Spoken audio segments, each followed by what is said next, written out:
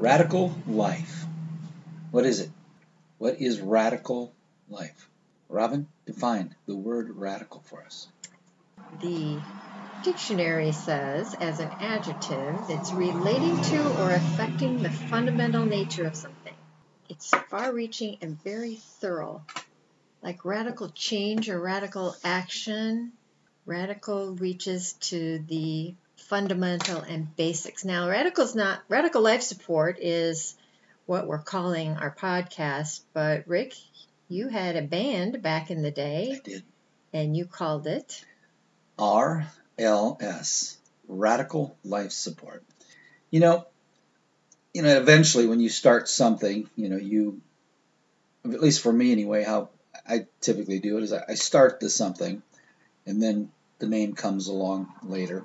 And in the case of the band, we were doing some gigs, we were doing some rocking, youth groups, churches, some high schools, and then people would say, "What's the name of what you do? What's the name of your band?"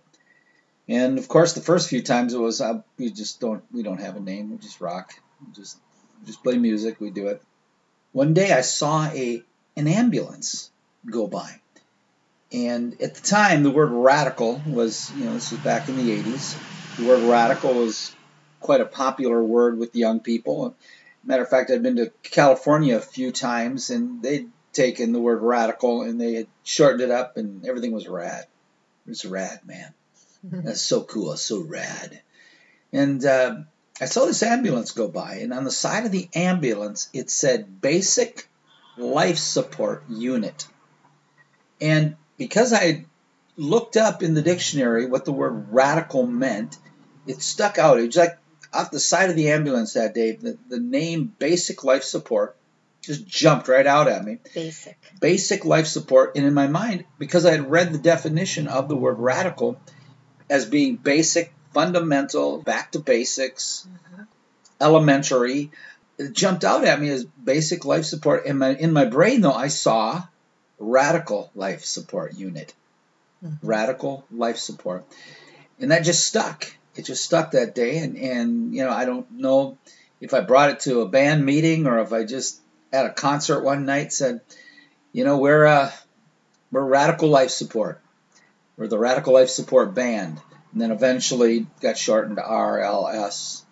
And, the rest is history. And schools that brought us in, the kids bought our T-shirts and bought our tapes and eventually CDs. And here we are in 2020 talking about it.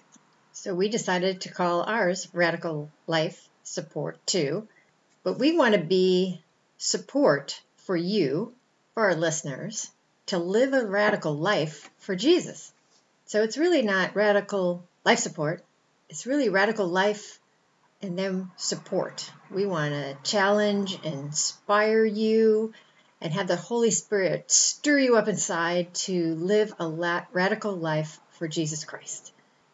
So when we were thinking about doing a podcast, that's our heart. That's our heart for doing a podcast, to be that encouragement for folks. And living a radical life for Jesus is not always easy, but it is worth it. Always. Always worth it. So what we're going to do here is, as we launch the Radical Life podcast, is just take this first time and let you know just a little bit about us, who we are. I think I'll start off by just telling you that in my life, for me personally, the most radical life I have ever met is Jesus. No, there isn't anybody more radical than him. I don't care how crazy somebody's, story is. I don't care how well-known, popular, zany a person, how many marks in the Guinness book they've gotten.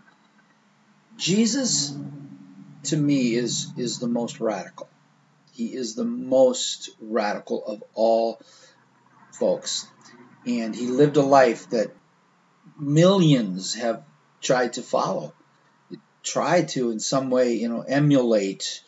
And man, all we do is, as we do that, is we just continually feel like we fall short. because he did it perfectly and we do it imperfectly. But that's, for me, when I think of radical life, when I think of a radical life, I think of Jesus. And for me, I was 16 years old when I came to know Jesus. I'd heard about him, of course, growing up on a farm, growing up going to church, great parents, wonderful, wonderful family, units all around us, aunts, uncles, cousins, grandparents, just wonderful family. And, nobody, said that there was no God. Not a single one that I ever heard said that God did not exist. And so I grew up in a great family, hearing about Jesus, hearing about God. The Bible was around. I'll never forget the first time I sat and I read. My mom's New The Way Bible. It was a living translation, living paraphrase translation of the Bible. Green cover. Sat there in our living room, and I don't know if I was the only one home that night. But I remember sitting there in the chair, just starting right at the beginning, starting Genesis 1, in the beginning. And it just really, it screamed at me. It took till I was 16 years old, though, till I really came to a place of making it personal. A personal faith, a personal belief, a personal, beginning that personal relationship with Jesus. Truly becoming what the Bible calls born again. And that happened to me at 16 years old. And, the events to follow in the next days, weeks, months, and years, what we would like to go into here over the course of some time, not all right now in this first podcast, but we'd like to talk about our radical life that Jesus has led us through, yes. And, the effects on other people's lives that it has had. That's my story, and I'll tell more on another podcast. But Robin, how about you? Well, I first came to know Jesus when I was 12. My parents divorced when I was 5, and we didn't go to church, we didn't do anything. But after the divorce, my dad started taking me to Sunday school when I saw him every other weekend. And my mom came to know the Lord and when we moved to Florida. We had been living in Illinois. And my mom and stepfather they took me to a rock and roll concert, a Christian rock and roll concert, which was pretty radical back in the 70s. When I went to that concert, I would say it was radical. It was quite radical. Yeah, because, Christian my rock and parents roll. were to say, hey, kids, jump in the pickup truck. We're going to a Christian rock concert. I can't even imagine it. So, yes, that is, Robin, that is radical. That's where my parents took me, and I think it was the Love Song or something like that. Chuck Girard. It was in Fort Lauderdale, and I just remember, as a 12-year-old, hearing the message and crying that Jesus died for me, and that, he was the way to get to heaven. I wanted to go to heaven. I wanted to be in heaven with Jesus. So I went forward and gave my life. I was pretty on fire for him as a teenager, very much on fire. That's the start of where my walk with the Lord was, and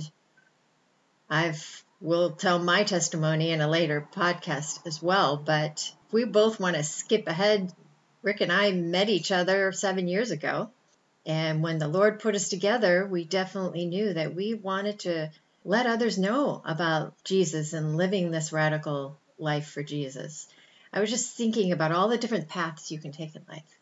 There's so many different ways you can go. There's so many ways the world, you could go do this, go do that, go do that. But living a radical life for Jesus is the only path where you're covered in love. There's no other path in the whole wide world where you're covered in love like when you're walking a life with Jesus. Because he will cover you with love every step of the way.